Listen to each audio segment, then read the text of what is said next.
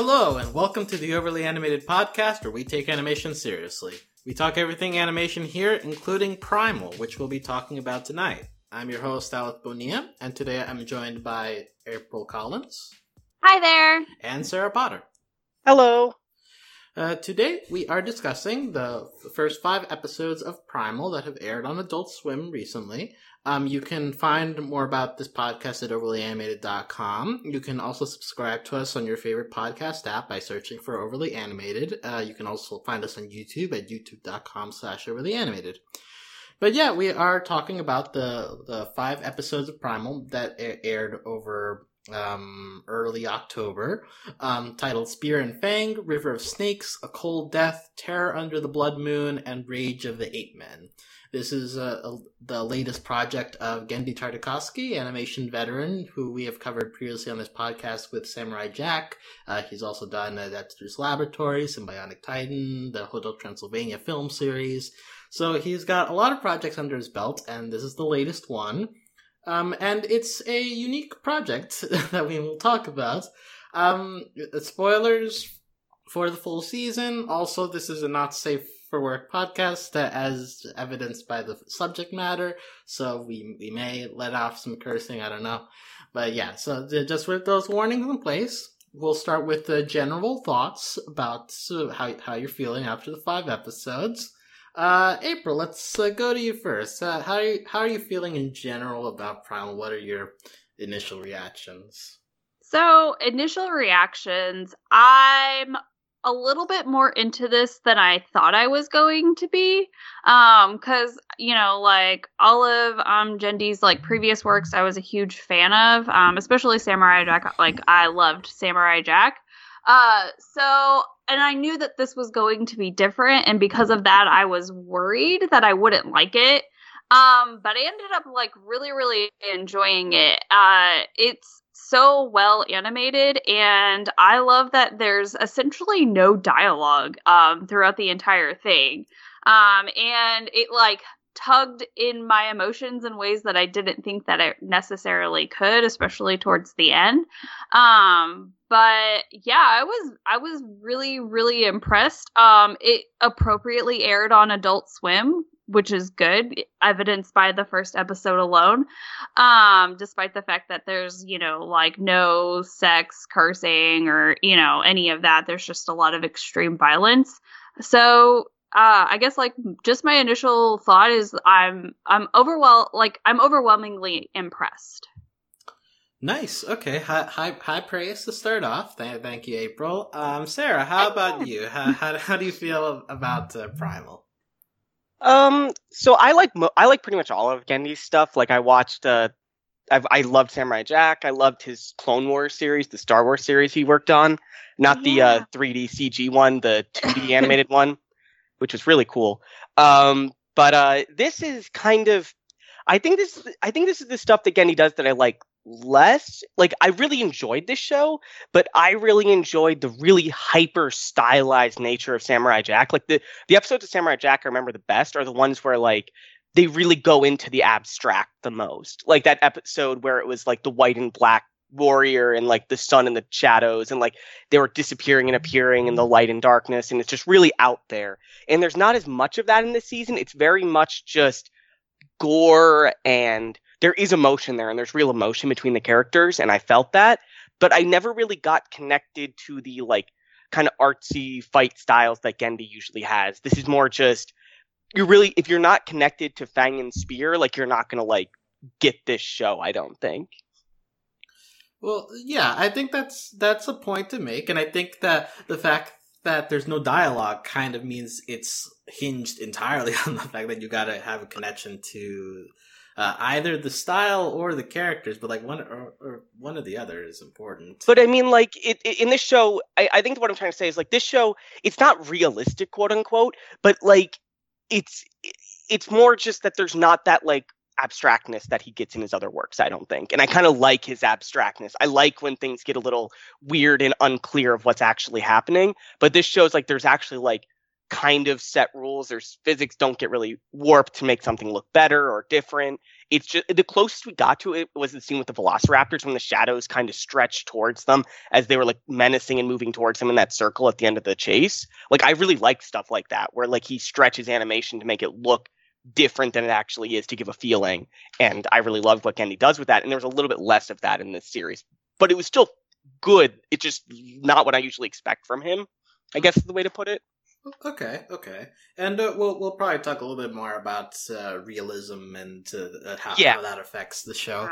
I will just say my general reactions is I quite enjoyed this series, although my major thought while going in is like, how does this exist? Because I mean, obviously, the reason it exists is because Genndy is such a unique personality in the animation industry that he gets trust that no other animator really is able to get after so many projects. So he can just be like, hey, I'm gonna do like a violent, no dialogue caveman series, and Adult Swim was like, fine, sure, like we trust you to do it. And like almost nobody else I think would get that kind of latitude, and so this exists.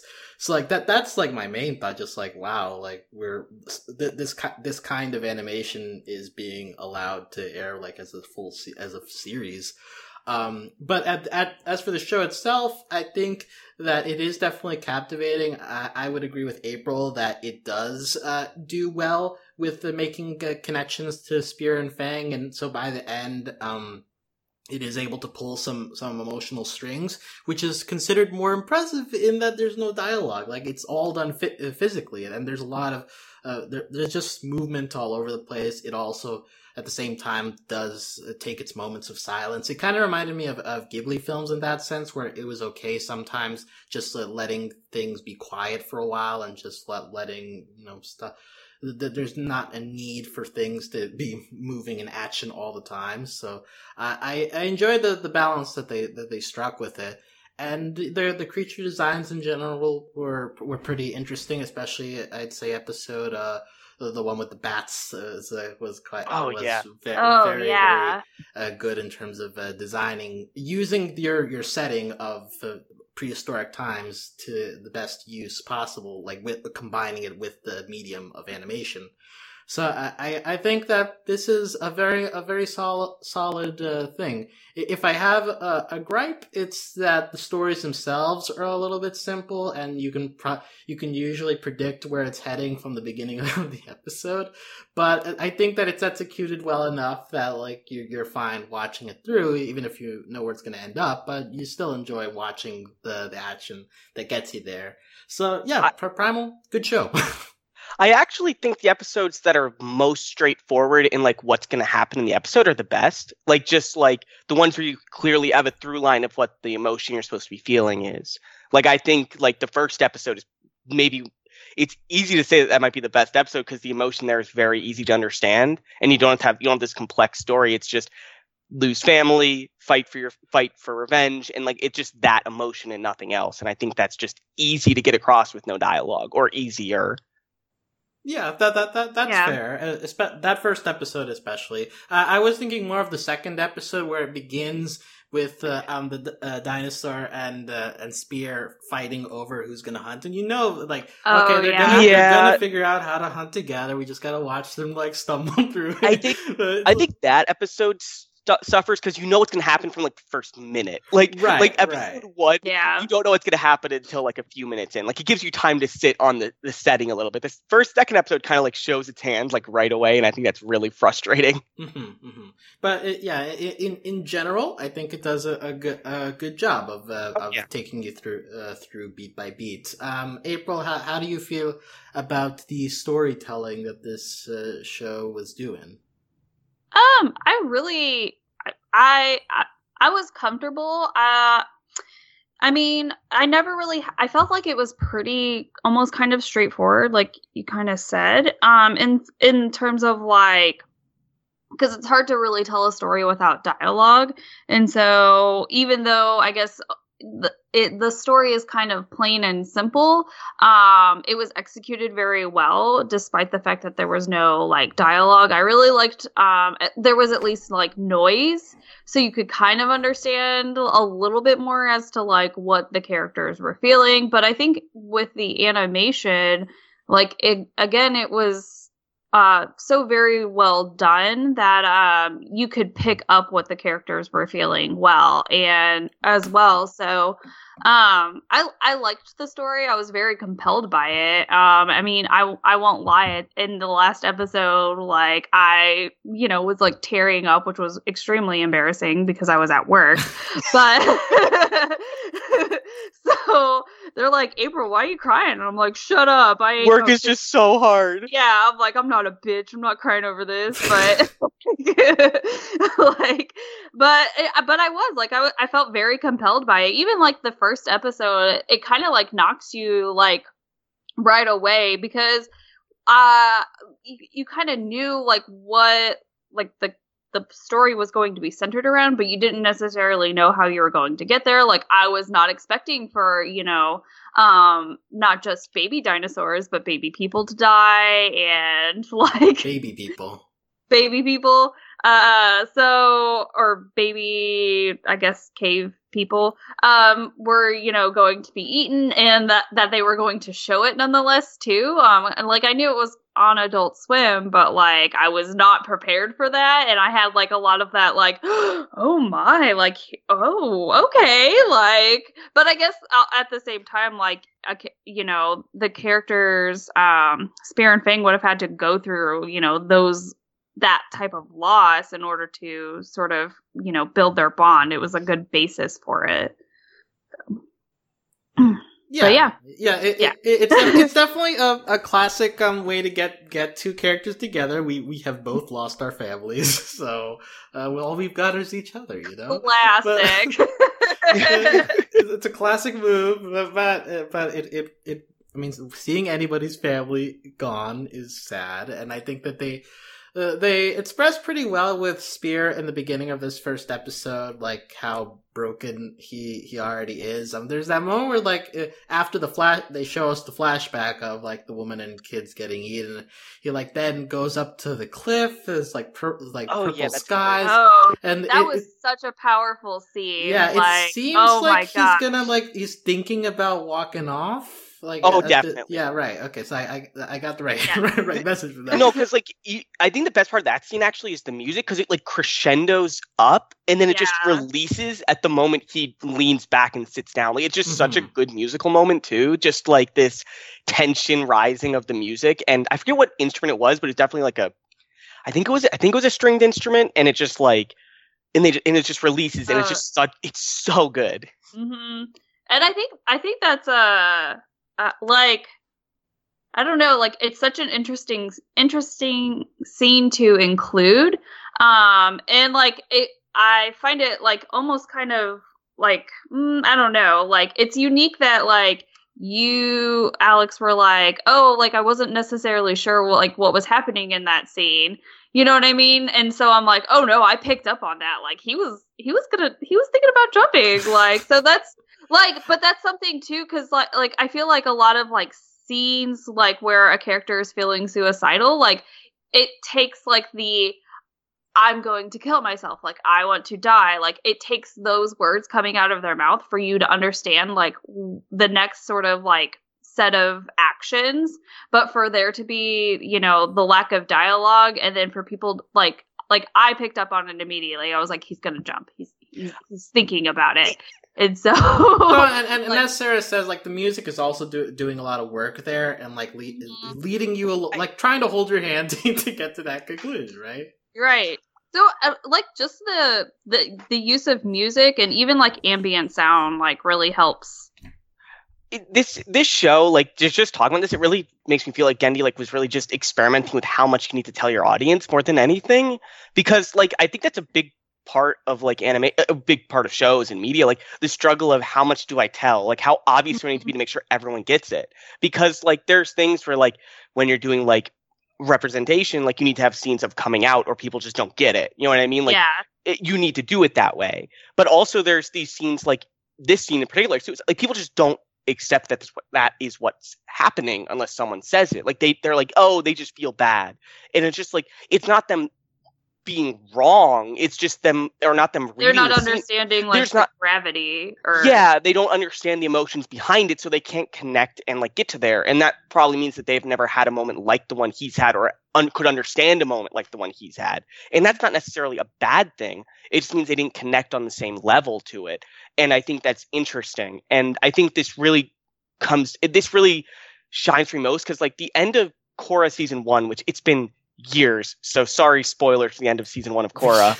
How dare? Yeah, but it takes like it's really hard in that episode to like realize that like Korra almost commits suicide at the end, and people I talk to do not realize that, and it's just like because she doesn't say it, no one says it, but she does, and it's just like it's crazy just how many things people don't. It's just crazy how people read scenes differently when there isn't dialogue. Is kind of what I'm getting at. Mm-hmm. Yeah.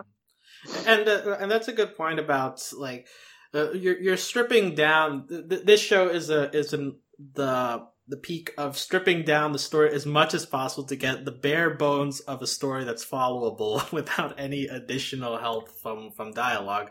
Like that's an experiment, and one that I think that this show successfully does for the most part. I think it's successful, but I think that like it's kind of a gimmick. It's like. It's cool to say you did it, but I don't think you need to do it. Like I think like there's a middle ground where it's just better. Like you need something for your audience to connect to at some point, I think. I suppose, but also at the same time, I mean, I would argue that this is the fact that it is unique, I think helps it a lot. Like I get that ideally you'd want a middle ground, but I think that there's room for this kind of stuff too. Where I think there is, but it's just like think about like the closest thing I can relate this to is like Pixar stuff because they have a lot of silent scenes in movies. Like they have a lot of silent stuff like WALL-E and Up, and like the difference there from that to this is that in those things they're able to give like a visual dialogue of things that we can relate to as people, as humans that live in this world. When WALL-E finds something that we know is a thing that we recognize from our world, we connect to that and we see that. We understand the language that's being gotten across to us. Or in Up, when they get married or when someone dies, like we connect to it. But in this thing, it's an alien world and there's barely any human-esque dialogue coming from the main characters. And it feels like it's just going to the limit just to go to that limit. And I'm not saying it's bad. I'm just saying I think the experiment is flawed is probably the better way to put it. I'm saying that you don't need to do this in the first place. Like, you don't need to go this far with it. I mean, well, April, how do you feel about this argument? I think, so it's Pixar's such an interesting, I guess, like comparison because you're almost in a sense between like WALL-E, for instance, which has very little dialogue. And so I think it's like, it's on a different sort of like level because you're comparing like a children's movie to like an adult program. And so, I think that kind of makes it hard because obviously, like, the kids' movie is going to be slightly more, like, lighthearted. Like, obviously, it was a very serious subject matter in WALL-E, you know, the Earth is dying and all of that stuff. But, like, this is also, it's taking, like, a different part of, like, I guess, the human experience and portraying it in a different way. And I think it's bold, and I can see how that can be flawed because it really was a risk to take, you know, not having any dialogue, and it being an Adult Swim show, which we kind of all understand like what that sort of typical program looks like. And so it's definitely taking a risk. I think it paid off, and maybe it didn't pay off for everyone, which I can understand because sometimes people want and need and crave the dialogue, not just to understand what's going on, but just because this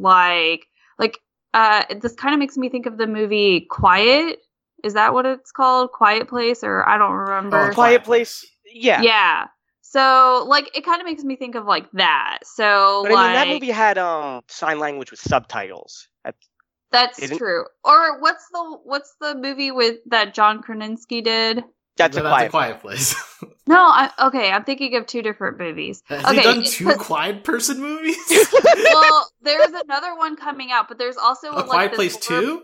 Yeah. But then there's another movie where like the main character she's not only like she's deaf and mute. So like it gets like it feels really awkward. Is it an anime? Is this Shape of Water? No, it's not Shape of Water.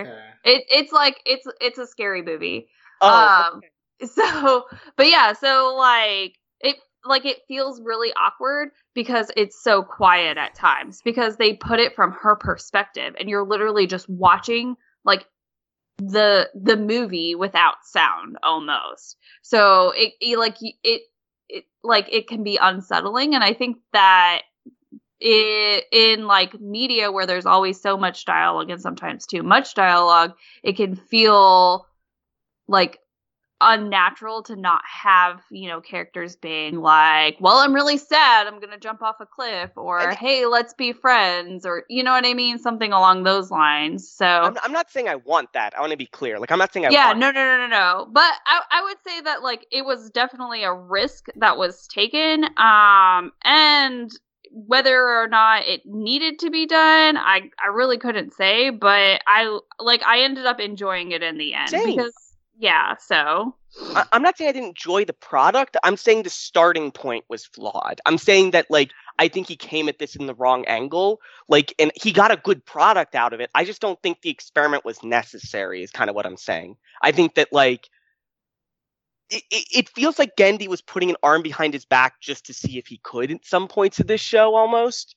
I guess that's the way I want to put it. Like, it felt like there was less. It felt like he didn't do things just because he wanted to see what the show would look like. And it was cool, but there's a reason the show's only 5 episodes, I think. I think it's only 5 episodes because there's only so long you can milk this. For the record, material before the show says that there are 10 episodes out. These are just the first 5, so there will be another 5 episodes out next year. Okay, then I'm crazy. Like, I guess, like, okay, to be fair, like, I haven't seen the next 5 to see what he does differently. Like, this is just based on the first 5. Like, based on this first 5, like, these are all very similar, and, like, I don't know if I'd be into it if it was just 5 of this again. Well, if that...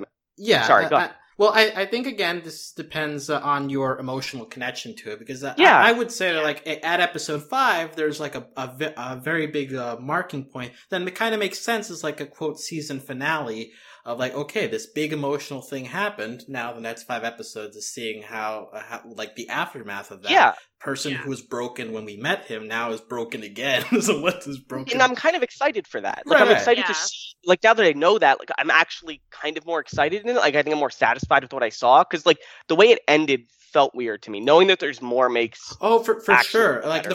the first time I watched it, I was also under the impression that this was it, and I was like, oh, this is a weird place to end your series. Like, this is such a dark place. Yeah, like, again, it's kind of a brave thing. It's like, oh, look, prehistoric times, no happy endings. This is just life for the prehistoric man, and like, I would be okay with that, but also it's a weird place to end. But like, knowing that there's more, it's like, okay, well, now we get to see like what goes on after this. That's a different thing. And just going back to the idea of this maybe not being needed, but I think that this speaks to an overall argument of, okay, like, does placing challenges on yourself lead to create more creativity or not? Like, that's kind of a philosophy thing that exists, right? That, like, some people put challenges on purpose in order to, like, find creative solutions. And I think that this show does that. Yeah, restrictions breed creativity and all that. Like, that's a thing. Like, that's a phrase that a lot of people use and live by. Like if you're a creative person, it's easier to have a guideline than to have a blank canvas. Like, it's just easier that way. And I get that. It just feels like some guidelines are kind of unnecessary. I think there was a world where this show was different and closer to something he'd already made, and he didn't want to do that. And that's understandable. Like so many of his shows for me, like I'm not saying this in a bad way, kind of run together for me because he just has this very unique style, very distinct, and he has this very consistent like liking of this very smooth and silent protagonist. And I think he wanted to take a spin with that was just different. That wasn't this calm exterior. That was more this aggressiveness. And I think that was just something he wanted to like. It comes across like that's what he was really living in with this show. That he really wanted this aggressive male character instead of this like Samurai Jack type person. Mm-hmm. And like the name of the show is Primal, right? So it's like kind of getting to the very, very base human character as basic as possible, but you know. Yeah, and also I'm talking about this so much because I like this show and I like Gendy a lot. Like I'm trying to just dig down into like why this was made really, because like I'm talking like I just want to make sure that's clear. Like I really like this show, and it's just I'm trying to figure out why Gendy made it because it just doesn't really make sense to me on the outside. But I mean that's why I'm not Gendy. Like. Well, and also like moving along with this first episode, I think that what we talk about with Pitstar, like there are things for you to latch on to that are common human experiences. I think that Gendy still manages to do that in this series, especially in this first episode with like the connection between he sees the dinosaur family and he like is hesitant because it's like, oh, okay, there's a family there. And like that's like a thing that even though dinosaurs are alien to us, but like that's still an experience that we as humans understand. So I think that's an important piece of like making this foreign setting appealing to, or understanding to us, helping us to make emotional connections, even though it's stuff we don't understand. Yeah, and I think the first episode works specifically because he actually does bring in some visual language to understand, in that I really think that the dinosaur that he befriends, Fang, is really based off cats. Like, it's really like the way that Fang acts is very cat-like, very much like seeking out warmth, very much the way his tail, or I don't know, Fang's, it's a dinosaur. Yeah, it has a tail. The tail goes back and forth, and like it sways. It gets but I like mean, playful and. Yeah, I think at the last episode, there's a moment where he's just jumping, like trying to catch the butterflies. So, like, that's so good. Yeah, it has like those playful kind of like moments, even throughout like all the episodes. Like Fang has like those cute little like playful moments, and like the tail will like sway a little bit quicker whenever like it's excited, so you can like see like that excitement or whatever, you know, the anxiousness or whatever is like taking place. So and Fang kind of just wants to prove that they're the best. Like Fang just wants to prove that they're better than Spear at things and just be like the better hunter, and like just and I'm pretty sure Fang in episode 2 pretty much viewed it all as a game, like viewing it that like if I get more food, I'm better, and this is fun. Like this is all a challenge between us. Oh, interesting. I hadn't thought of that interpretation, but like I think there is some aggressiveness, obviously, but I mean, like I think that's just what animals do. They view it. They don't necessarily see that it's like morally evil that stealing food from another person. Like they're just hunting together, right. And Fang is better. And that would work off of the classic man-pet scenario that this show is using. Again, like that's something familiar to us, like how man and pets interact. And so they use that to their advantage. And so it also makes sense if we apply other of Fang's actions to how pets act. Like that makes sense. And like this first episode, and just to round out the emotional connection stuff of it, at the end also we have like Spear just walking along the beach, and then right behind him Fang follows, and we get this moment of like him Fang like laying down, like trying to prove that he's not being hostile, and Spear like figures it out slowly, and like all that again is done without any like speaking, not even any grunts really, like just the eye movements and the physical of like him holding up his spear and then slowly like laying it down. So all that is just, it's impressive in how much information it's giving of like what these two characters are thinking about each other without a single noise coming out of their mouths. Yeah. And I think that episode 1 is just so good. It's just so good at getting all that across. It's just so succinctly. Like the scene where like I knew that like they'd get along because I'd seen promotional material for this show. Like I knew that like the dinosaur and the guy were going to get together in some way, but like that scene where they did like was actually very well done, and it was very surprising to me that it wasn't just straightforward. Mm-hmm.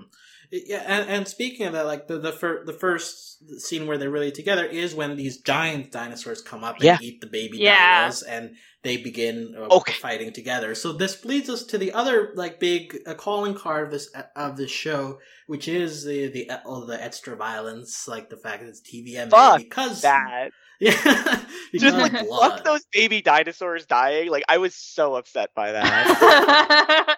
Me too. I was more upset about the dinosaurs than the kids, honestly.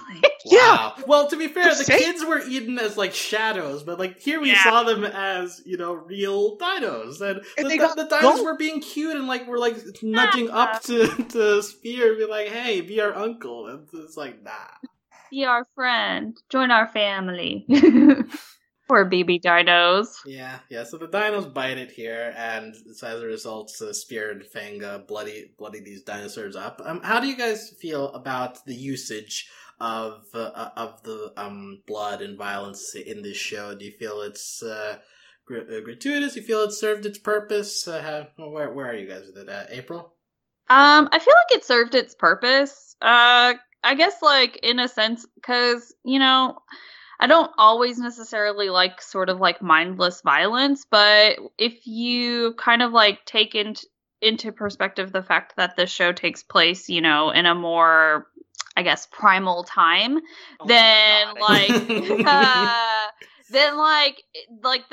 that this level of violence would be sort of expected, or I guess almost kind of justified in a sense, just because like that's how you survive. Like it's not, all clean cut like it is, in modern times. And so I think like once I kind of got into that mindset, I felt like it served its purpose. And especially in like those moments of like loss, seeing, or even in like the moments of struggle, it sort of helped, I guess, further convey that whenever, again, a character isn't necessarily going to sit there and be like, ouch, I'm in pain, I'm bleeding, especially like, what is it in the fifth episode, whenever, or was it the fifth? It was the episode, no, I guess it was whenever, like Fang gets up from something and like starts coughing up blood. Yeah, that was the last or, episode. Like, yeah, okay, that was the last episode. I was thinking, I literally watched them like one right after the other, so. They kind of do blend together. Yeah, they really do. So, there's cooler arcs in each episode, but they're all just a lot of gore. Yeah, but like again, like I think it really like served its purpose and helped sort of, further convey what we didn't have words to do. So. Okay. Sarah, any thoughts on that? The gore in general? Yeah. Yeah. I just want to make sure that's the topic we're still on. That's all. Yeah. I think the gore is like, I'm not really like someone who likes gore that much. Like I don't. It bothers me, but not in the sense that like I think that it shouldn't be done. Like I watched the show fine, and I think like the more like animation gore is a little easier for me. But the last episode specifically really like was like ugh, like with all the organs and the body's cut in half by like big ogre version of Fang with the medicine or whatever with the juice, you know what I mean? Yeah. And There's it was definitely like broken spines, some intestines flying around. That was like a bit more than the other episodes. Yeah, that one went a little far for me, but the other ones I was okay with. Like I liked that, and or not like, but I dealt with it and I was fine with it. But I think the biggest thing like that you touched on, April, is that like there's this freeing from like a moral code we get with this show. Like there's no morals that the characters have to deal with because it's just like there's no laws or structure. It's just survive and get by. So Gendy is free to just have his main character be super violent and not be unsympathetic or unlikable because there isn't this moral code going on. They're all just animals and they could kill him at any moment. And I think that's for the show's positive. Because there's all, like, in Samurai Jack, he got away with it because everything was robots and they were all evil robots and that worked out. Like, that worked for that show. Mm-hmm. But there is that struggle with super violent shows where it's like, how do I stay like how do I stay relating to a character when they're killing everybody? Like, and I think the show succeeds at that because of just the lack of morality needed for it. Yeah, it just really sort of helps set, like, I guess, like, the scene and the mood of, like, the time period that we're supposed to be in, or I guess, like, the general idea of the time period we're supposed to be in. I mean, it's a fake time period because there's dinosaurs. Yeah. Well, we're not going to discuss that. I mean, the imagined time period. Like, this is like technically fantasy because everything, like, because there's those giant spiders and giant bats and stuff, but it's also mixed with like real dinosaurs and real animals just that shouldn't have lived together. It's interesting. That entire ape secret society in the last episode was weird. It's quite something, but yeah. So I would agree with it leading toward fantasy.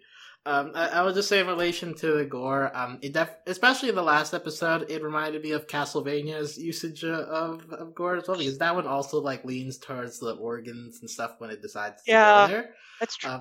So like I'm getting used to animated gore at this point, and I think that this show was solid enough. I think that seeing Spear himself bloodied up a lot like gives you a better sense of the fights that they engage in having an effect, as opposed to I mean, he's already bordering close to being like a superhero because he survives like so many falls and stuff. Yeah, but at least like him getting bloodied up like helps it be like, okay, well at least there's pain involved in all of this. So, yeah, no, they're constantly getting hurt. Yeah. So I think that in that sense it's there's purpose. I think that maybe TVMA is a little bit extreme, but the rate of people, blood, yeah. So yeah. I mean, it could just be the MA could just be from the kids dying. Like when you put kids dying in a show like on screen, like that raises the rating a lot. Maybe, yeah. Those baby dinos were very traumatizing. I will give them that. Yeah, they were.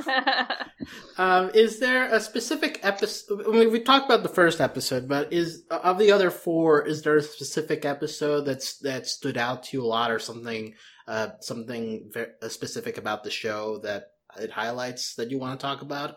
April? I remember really enjoying Terror Under the Blood Moon. Oh yeah. I just remember being extremely captivated by the entire episode. And I don't know what it is, because I don't think that like the animation or like the art style changed, but I remember feeling like I was like watching a comic book sort of very much come alive. And I really just enjoyed like the excitement that I kind of got out of that. And I really enjoyed kind of like, you know, like the action sequences and like all of it like combined together. You know, like them escaping out of the cave was really like because I was like, well, how are you gonna get down? Like, you might as well just stay there. Like, so, and then like, you know, like he went and like even like the giant spiders like design was really like it, you know, like it seemed like lifelike, but like to a fantasy scale. So I liked that episode a lot. So I think that's my favorite episode. Really? Yeah, and I think that what I think this kind of gets into what I was saying earlier about like the fantastical elements. I think this is the best episode because it's the most fantastical. Like it's the most like absurd. There's none of this is real. None of this could have happened in any of the episode, but it's just like it has that Gendy twist to it. Like the jumping from bat to bat while killing them. Like that's so good. It's so crazy and I loved it. Yeah. Like I really think this episode is just, I guess, fun. Like even just the start, we haven't mentioned like that start with the chase from the Velociraptors. Like that is so good. Like the whole sequence was so well done too. Yeah. Like because I was just like, oh, like what's going on? And then I'm like, oh no, this isn't a good situation. Like I was there for the ride. Yeah, like this episode like starts sprinting and just goes faster through the episode, and it even like wraps up really neatly by going back to the Velociraptors. And I almost thought like we're gonna end with like just looping back to the same thing. They'd run out of the field with the Velociraptors chasing them still, like, and they'd run into the sunset again. Like it would just loop back on itself. Yeah. Like I was kind of expecting that. I was surprised they did it, but it was still really good. It was just like, I don't know. This episode was definitely my favorite. It was so good. And they still involve the opening at the end because, like, they lead the bats into that field to get destroyed. Oh, no, yeah, that's what I'm saying. Like, I was expecting they would still kill the bats, and then they'd be like, wow. They would take a breath and be calm, and then they'd realize, oh, the Velociraptors are still here. They'd have to run away from it again. Yeah. But I think that's just me, like, wanting, like, that symmetry in the episode more than anything. Well, it was very close. Although admittedly, the riding off into the sunset is a hard thing to deny yourself. Sorry, it's sunrise. It all takes place in one night. It's sunrise. Right. Sorry. Yeah. so that works. Yeah, I agree that like this episode is just very. Because it leans into fantasy, it helps a lot with giving it a very unique environment. It's a lot of reds and pinks being used because of Blood Moon. These bats themselves are just a very lovely design. Like giant foreheads that kind of look like butts. They got really pointy. I mean, I guess they're just like bats in real life, but just it's expanded to like 3x size. Yeah. So that and like they're just blood red, and also you got like this weird ape like skeleton people that are like just and so, I think the best part of this episode is the part when that one like skeletal guy is dragging the pig and he's screaming, and you're clearly something bad's about to happen, but that tension before it happens is so good. Yeah, I like that too. Like you could you tell like they could tell something is going wrong, and then Spear's like, "Oh, okay, what's going on?" You know, and you're on the ride with them. So that was all good. Also, like with that guy, when Spear gets taken, there's a moment where like the skeleton man picks up the spear, just looks at the camera, like, "What do I do with this?" And I feel like that's like one of the rare moments of like out and out humor in this show. It's interesting that like comedy isn't exactly something that this show is aiming for, but I think it does a good job of sprinkling it in every once in a while. The best comedic moment in the show happens in this episode. It's when Fang is trying to get to Spear at the top of the like mountain thing, and they jump up and claw into the mountain. Oh, and you like, found that funny? I was heartbroken. And there's that moment where like the dinosaur like where just like it like there's a freeze frame and it just slowly sinks down and like the head's like at a 90-degree angle, and I'm just like, I don't know what it was about that scene of the animation. It was just so funny to me because it was so cat-like, and it was so just like like it looked like there was like the grasping of the claws and then the slow realization that it wasn't enough. It was a good moment. I did enjoy that as well. And even, like, but even in the action, there's some like funniness to like the symmetry of it. Like you mentioned, like you enjoyed like Spear like jumping on the bats in the air. And, like at the same time that's happening, like Fang is jumping on bats' heads on the ground too. This is like the timing as well also helps a lot. Be like, oh, this is cool and awesome. Yeah, like Fang definitely at times like imitates Spear, and it's really funny. Like Fang tries to do things like clearly there are times when like Fang will attack something, and it's clear that he's trying to imitate Spear, and it's just really good. Yeah. Really cute. While we're on the topic of comedy, also like there's this moment in the last episode where they find this oasis, and it's like peaceful, but like also there's this moment where Fang sees a worm and he's very afraid of the worm, and Spear's just like grunting at him holding the worm, like, oh, like why are you afraid of this? I'm just gonna come eat here, like see that it's not harmful. And, like, it's like a comedy routine, but it's being done in grunts and it's closest we get to actual dialogue in the entire show. It's just it's very good. Yeah, so I really appreciated that moment before the shit hits the fan, but like that all was very nice. So just while we're on the topic of comedy there. But with Terra Under the Blood Moon, I definitely think is a very strong episode. You already mentioned that this was your favorite, Sarah, but is there another thing from the show that you want to specifically talk about? I wanted to talk about episode 3 because I think this is the worst of the bunch. I think this is the one that I would agree. Yeah, and I think and I kind of want to talk about why, because like I think that's interesting because I don't think this episode's bad, but it definitely is like the one that, because we haven't touched on it at all. We haven't even talked about anything from this episode. Right. I don't think. Like, and I think that's interesting because like there's a lot going on here that I think works. It's just kind of slow. Like there's this long like a mammoth.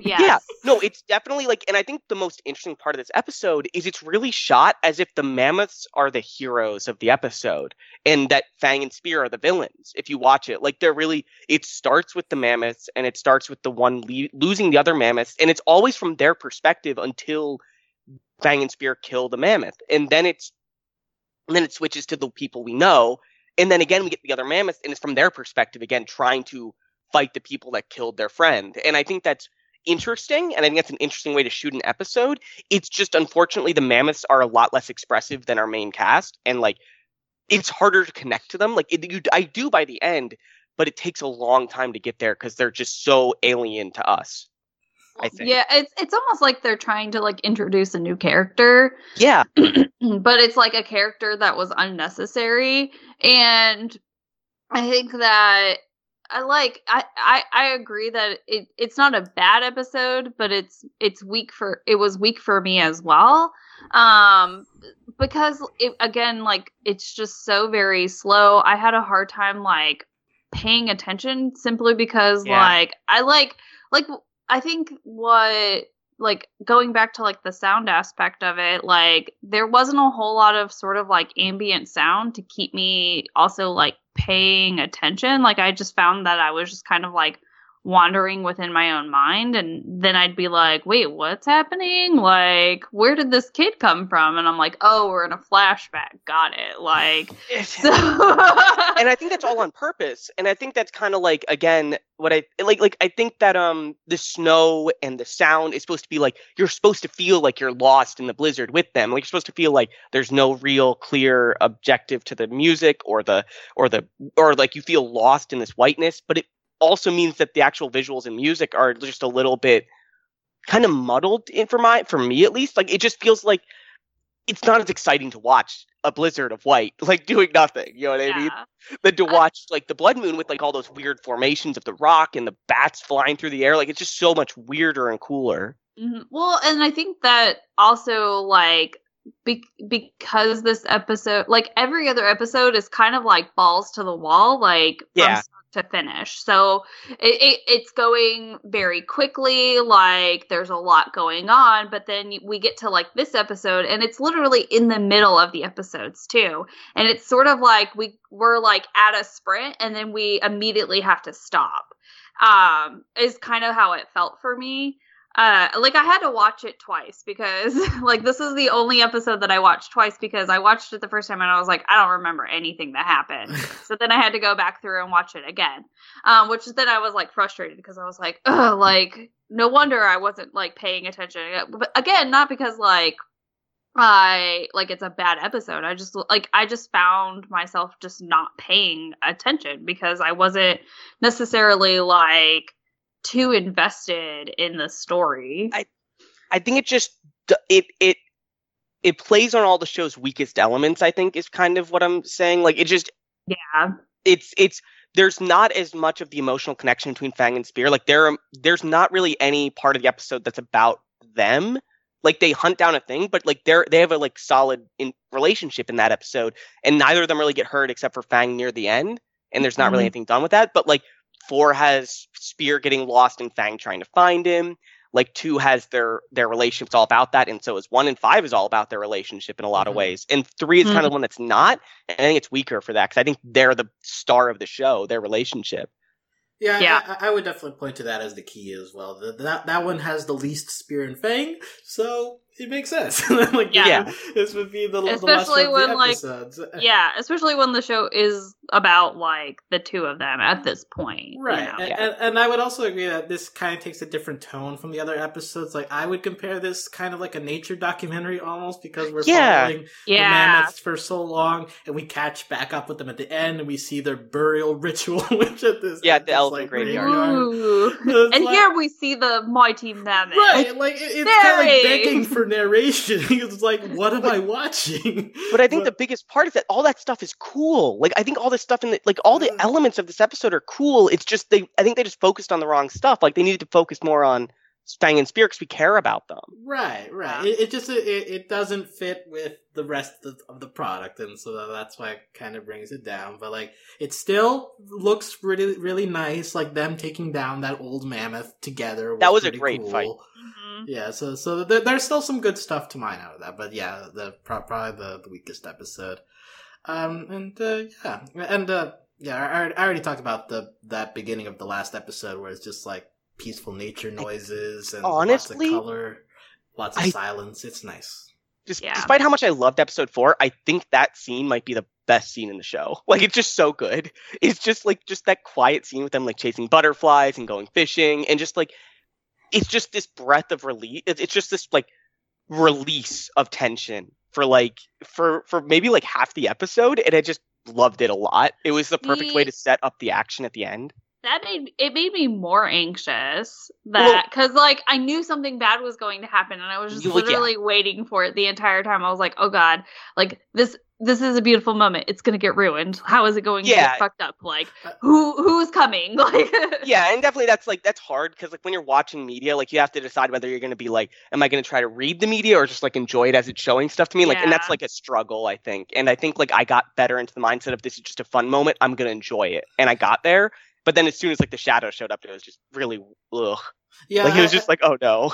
I think I was right in between. It's like, I know that the title of this episode is Rage of the Ape-Men, but is it possible that this entire last episode is just them being able to relax finally, and I get to watch this? Like, wow! I kind of get to have a good moment with these characters. Yeah, it's like wow! Like I never get to see like the epilogue episode where I just see the characters relax after a full show of violence and terror. Like, this is great. Of course, like the second half of the episode gets back into wild, violent stuff. But like that first scene just feels very, very relaxing, and it feels rewarding in a way after having gone through the first 4 episodes. So just the placement and the fact that again the usage of silence and like only using like the noises of nature, like a random bird caw in the background. I think that benefits a sequence like this. And I think the best moment of the scene is just like, because I think the best part is like they could have easily had them just get like knocked out when they were sleeping together on the beach, but they took the time to make sure that the audience knew that like Spear was going to tease Fang, like he was going underwater to play like a prank or a joke on Fang, like to jump up essentially, and like the show made a point of making sure we knew that like this was going to be a fun moment, and that fun moment and their relationship was ruined in that time that he was underwater. It was a great like transition between there. Like it was a transition like between like water and air. Like it was just a really well shot scene. I think it was really good. Yeah. Oh man, when you put it like that, it's so poetic. He goes underwater and the relationship is ruined forever. Well, because they even do like that sort of like. Because they show him like above the water. They show Spear above the water, and you can see like the rock and like where Fang is. But then as soon as he dives back down, you go down with him so that you can't see what's going on up there. And as soon as that happened, like I don't like that I knew what was going to happen, but like I was still very much in that moment. I was like, oh my gosh, like. Fang's gone, even though like I already knew, but like just that small like motion of us going down with him and then coming back up like was very, very effective with him. Yes, and we were trapped down underwater waiting to see what happened, just like Spear, and just added the tension. Like watching this show, it really made me realize like I've always related Gendy to like fight scenes, and I think that's kind of wrong. I think Gendy's just really, really good at tension. Like. Yes. Because Castlevania is a fight show, and like they have amazing choreography. Like For Love, Alex is fucking incredible. Yeah, like it's one of the best episodes of TV like ever, and it's just like 20 minutes of action. It's amazing. But this show's like the action is good. Like it's serviceable. I think like the choreography is fine, but what really is the star here is like the tension of not knowing what's going to happen next, the tension of what is like going to happen to the characters, and it's just so addictive and so. Stressful at times that Gendy is just so good at it. And just the tension here of the camera rising above and just not knowing what we're going to find when he gets up to the rock, but just Fang just disappearing is just so good, and I think that's why I don't really like episode 5, like second half of episode 5 as much, because it's just so clear what's going to happen at that point. There's no tension because you know that, like, you know the general trend of the episode at that point.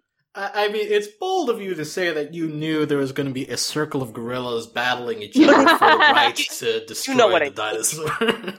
Like, I just knew like they were going to fight their way out, and I didn't predict the Fang dying, but like I did know that they were going to fight their way out and they'd be fine. Like, I think that's the problem with episode 2, right? There's this episode 2 as well. Like, there's no tension there because we knew what the storyline was.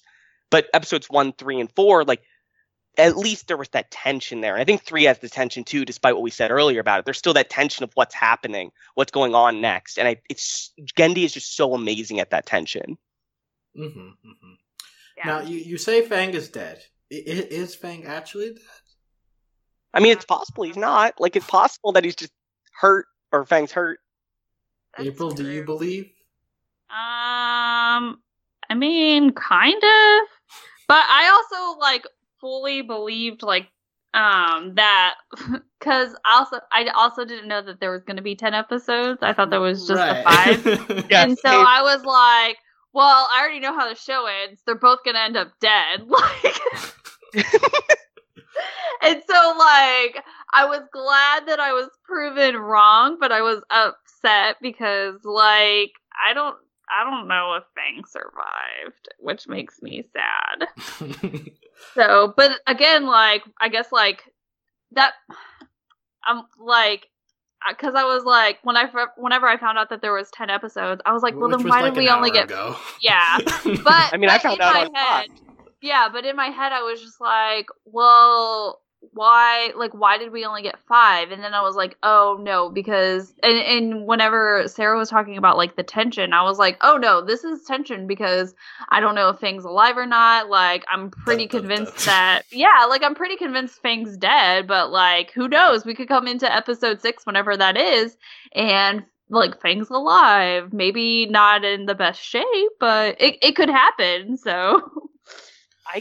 I guess there wasn't a lot of tension for me because I thought the last episode would just be some kind of like sad moment, and then it just cut off suddenly for me, and I was just like, that wasn't what I was expecting, but it wasn't a tension moment for me. It wasn't like a, this is tense, this is strange. Like, it was more just like a, wait, that's it? I was a little confused because I thought this was the series finale, and now, like, I have to go back and maybe I need to watch like at least like the last part of that episode again just to see what my feelings are now, because it colored it very much that I thought that was the last episode. Well, I will say for a moment that I think is meant to be very emotional, the fade out was way too quick. Like, okay, he puts his hand on Fang and then it just fades. Like, there's not even like a wail or a cry or anything. Like, it's just his back. So we needed more emotional angst, is my opinion. Yeah, we do. Yeah, but eventually we'll get around to it. So whenever those next 5 episodes air, probably next year. Just some other related info to put here as we begin to wrap up. These first 5 episodes aired as a movie together in Los Angeles earlier this year, so it is eligible for a Best Animated Feature Oscar nomination. Anybody want to put early bets on this actually getting nominated? I think they're also making aren't they making another movie compilation of this? Like, isn't that a thing they're making? Well, it's the same, which is just the 5 episodes stitched together. Okay, never mind. Yeah. Sorry. But yeah, so I would love to see it at least nominated. I think it was, again, I was like pleasantly surprised with, how this show turned out, and I think it's very like artistic and, Oscar worthy. Yeah, like the thing that I thought, like, when the first episode is like, this would make sense as like an Oscar nominated short. So, like, I could tell this is like the kind of movie that gets produced as a short, like a one-off thing. You get your Oscar and then you move on to other stuff. But this somehow got a bunch of episodes. And maybe it'll get an Oscar. Who knows? But that was smart to sort of like, I guess, premiere it as like a movie and then break it up into the 5 episodes. So. Yeah, I do wonder, like, if if we ever got the chance to watch this in a theater, like how well it would blend together. Because I mean, April, you watched it all together, so I guess you have a better idea on this. I watched it night to night, but like, do you feel that this would work as a movie?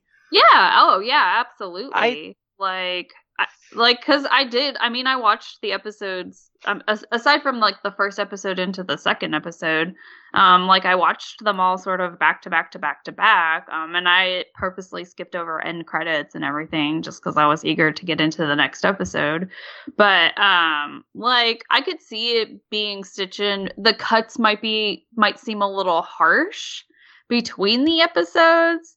But I also wonder too if maybe there's not material that was cut out to serve the purpose of making individual episodes, like maybe just small transitional kind of things, if that makes any kind of sense. All right. I actually have the opposite opinion because I watched pretty much all these together. Pretty much Oh, okay. I watched all but the first one together too, and and I think that it's just each episode is such a contained unit with such a contained story and arc that I don't think this would work as a movie. These are 5 arcs. There isn't one real story arc here because after the first episode, they have to have there's an arc about them working together, and then after that, the next 3 are just Fang and Spirit are buddies. They're together. There's not more of that. There's no more of worrying that they're going to fight each other anymore. It's I don't know. It feels like they clash so much, but I'd have to see it. I'd have to see what they do to make it a movie because I feel like Genndy would do a little more than just stitch them together. Yeah, that's why I said I feel like there's probably material that serves the purpose of combining it all into one, but again was sacrificed for having individual episodes. If it was anyone but Genndy, I would say that's crazy, but it's Genndy and he totally would do something like that. Oh yeah. That's why I'm I feel like there could be things that I'm missing out on too. Just small pieces of stuff. And it's a little ironic since, the last season of Samurai Jack, it was initially proposed to him as a movie and he fought for it to be episodes. So now his episodes are turning into a movie, so it's all full circle in the end. Yeah. He's look, I'm giving you what you wanted. I wish I had brought up Samurai Jack, so I remember now that the first half of that season was really, really great. Oh. And the second half was really... It had some problems. Yeah. But I'm hoping this show doesn't follow. See Overly Animated Podcast coverage of the last season of Samurai Jack for more details. Yeah. That show is frustrating because there's some really amazing moments in it. Right. Specifically, I think episode 4, the snow fight with all of the daughters. That is one of the most incredible. Yeah. It is such an incredible episode of television. Mm-hmm. But there's a couple things that upset me, but it's not time to get into that. Right. Different show. Different show. Yeah. I just briefly also want to mention that aside from Primal, also Tartakovsky is signed up for 2 movies with Sony Pictures Animation. One of them, which is an R-rated comedy called Fist. And I want to describe to you the synopsis just because it is very stupid. But it's Sony Picture Animated's first R-rated comedy with Tartakovsky once more on board to direct. Dark comedy Fist is the story of an average dog who learns that he is going to get neutered the next morning. It's really funny and heartwarming. It's not all about balls. We're trying to make it a character comedy, Tartakovsky said. Your thoughts, Sarah? When you say it's not all about balls, it makes me think it's all about balls. It's an R-rated comedy that's not about balls, Sarah. Believe him. Okay, this makes me feel like we're gonna get Sausage Party 2. Oh man. But it's Genndy, so maybe it'll be better. Who knows? We don't know. What extent is he working on these projects? Is he just He's directing them. Oh, he's directing this. Directing. Oh, God. Oh. Yeah, and he is also directing a movie called Black Knight, which we have less information on. We just know it's an action adventure epic. Black Knight sounds so much more like something Genndy would make than this ball movie. Right, which is why I wanted to bring it up, because it's... imagine going from Primal, this, which admittedly, would be R-rated-ish because blood, but, it's a very artsy movie with, dealing with cavemen and stuff, and it's trying to deal with it artistically. So then going to a comedy that's gonna talk about balls. I mean, I don't know. It's quite a turn, but I don't know. it's just weird. He's really trying to see what he can and cannot like succeeded. Like I feel like he's really testing himself. He's like, all right, so I made this like slightly successful, like I made all these other successful shows. I'm going to make one where there's no one talking, and now I'm going to make something about dogs getting neutered. Yeah. Also it kind of speaks to an overall discussion we've had on this podcast before about like the future of adult animation, because it is getting more and more they're giving more and more opportunities to animation to be aimed at adults, so that we don't have to have animation limited to the children's medium anymore. But there kind of seems to be two directions where it goes, and Genndy kind of is demonstrating both of them. One is either you go for full blood, like Primal, Castlevania, that kind of stuff, or you go for sexual deviance, as in Fitzt and other shows like Big Mouth. Those kind of seem to be like the two directions that adult animation so far has leaned toward, which, you know, I mean, there's more opportunities, so you will get like cases like Primal that stand out in those, but also like you have to wonder, like, could we be doing more? Yeah. Well, I mean, yeah, but it seems like the trend for adult animation is that it has to be like some type of extreme. Like, you know, there's Big Mouth, which, I mean, granted, I've only really watched like the first episode, and I didn't enjoy it just because it gets worse. The Yeah. first episode's like the least bad, probably. Yeah, It gets worse. and so I'm like, but like that is in a very extreme like area. And then like you have BoJack Horseman, which is like a very extreme and a completely different direction. And so it seems like adult animation is like these very extreme. So, okay, Primal, like it's violent, but I wouldn't sit there and say that, like, I wouldn't use the term violent to describe the show if someone asked me about it. I would just say, oh, like, it's about, like, this caveman and, like, him trying to survive. He has a dinosaur kind of companion. Like, it's really action-packed. Like, I wouldn't say, like, oh, this is extremely violent.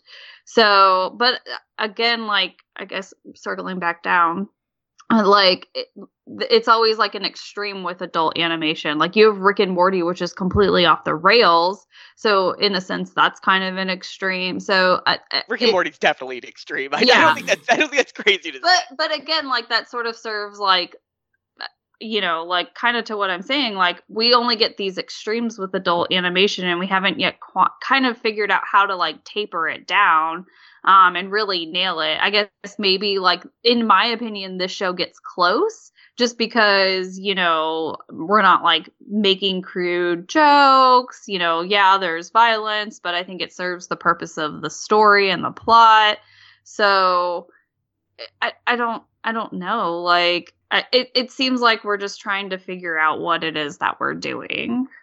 Well, I think you bringing up BoJack is like an example of maybe because that hits an extreme in terms of the emotional drama, I would say, and like it has its sexual jokes and it's doesn't really do violence, but like mostly on like the sexual. But stuff. it's also clever, right? And so like I think that BoJack is an example of like how to use adult animation to the abilities that it allows you to, but while still being like a very entertaining and thought-provoking form of entertainment. I think that movies haven't quite gotten there yet. Like we're still stuck in the sausage party level and Fitzt in terms of like adults animated. But hopefully TV has gotten to a place where like I think we're beginning to get like, you know, smart adult animation, and hopefully we get that in the feature film category as well. And I think that Primal is also like a step forward in the right direction. Yeah, I think like Primal, Final Space has really good moments too. Like,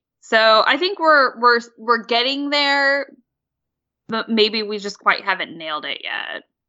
Yeah. Sarah, any final thoughts on this or on the show in general?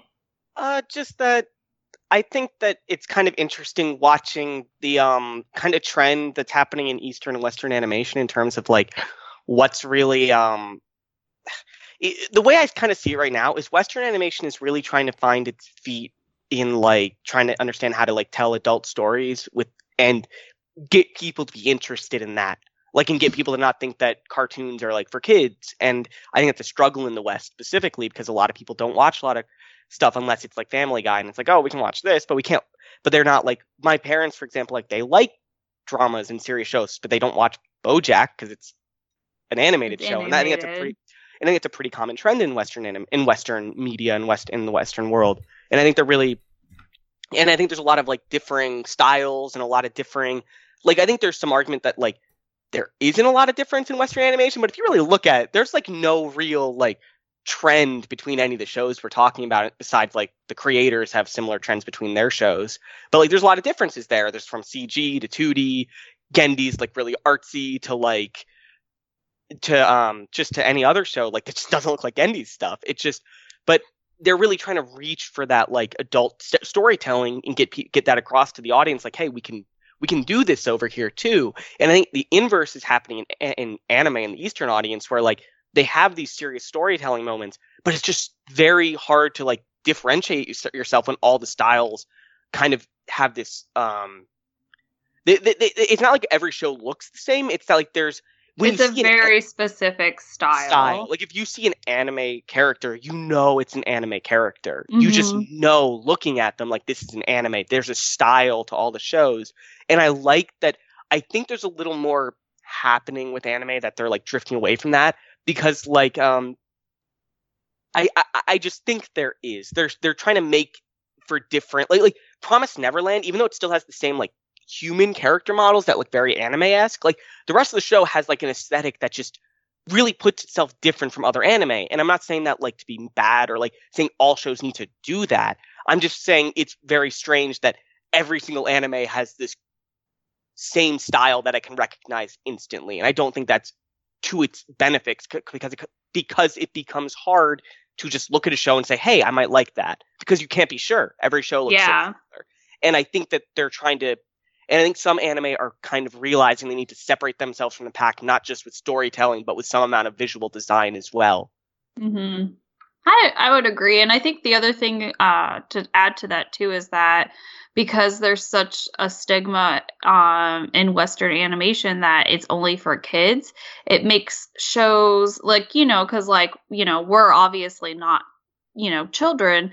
And so for me, like, it makes shows like Big Mouth hard to swallow, because the entire, like, all of the characters are children. Yeah. And it's an animated show, but then they're like sitting there and they're talking about puberty and sex and, whatever. And so I think that, like, I think it's great that people enjoy that show, but I don't think that that's like another time, because I don't think it's great. Yeah. But we'll do. but what I'm saying is that I think that like sometimes like shows like that sort of don't help adult animation in the Western like world and culture, just because it's like, oh well, the only shows like the only shows that are for adults that are animated are Family Guy, like The Simpsons, which is a completely different like story, and then like Big Mouth, and that's it. And then shows like that are really good, like Final Space, BoJack, and I would even put Primal in there. They get overlooked simply because they're then associated with Family Guy. Yeah, and then it's a struggle. And I think the other thing is that like they how do I put this? Like they go for gross because they want to be like, we're an adult show. We need to be gross or gory or sexual to make sure people know we're aiming for an adult audience.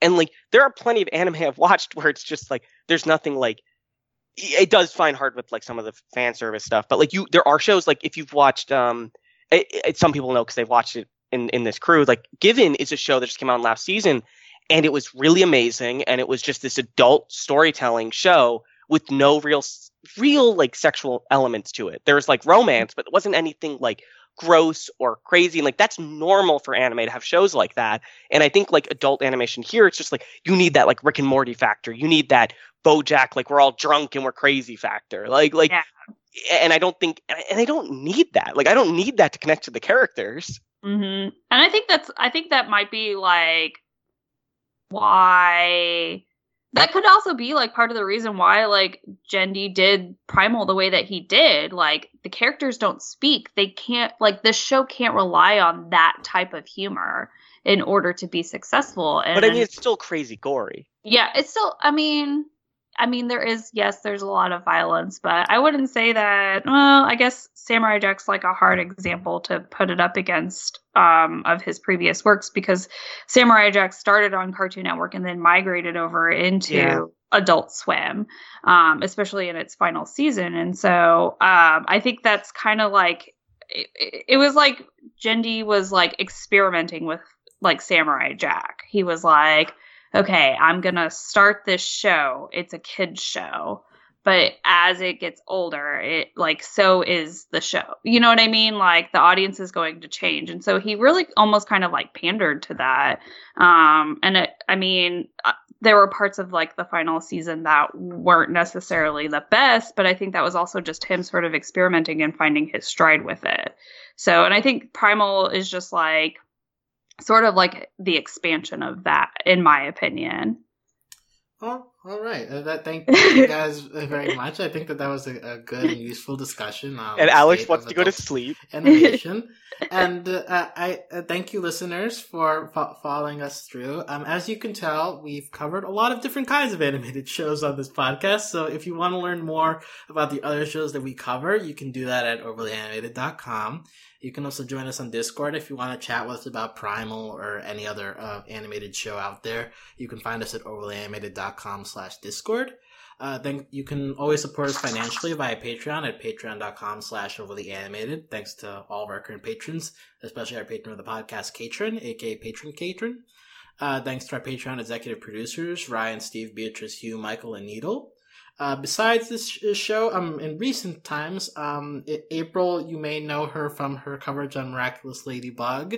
That has been a very busy show recently. I have not caught up, but I've heard that there are some very explosive episodes, so you can hear them talk about that. We've already mentioned shows like Final Space, Rick and Morty, BoJack Horseman. We cover a wide variety of adult animation here, and you can find our thoughts on those shows on the podcast. Yes, Sarah? And the most important thing is Ruby's about to come back, and that's going to be. I think that's honestly the most fun coverage that I have.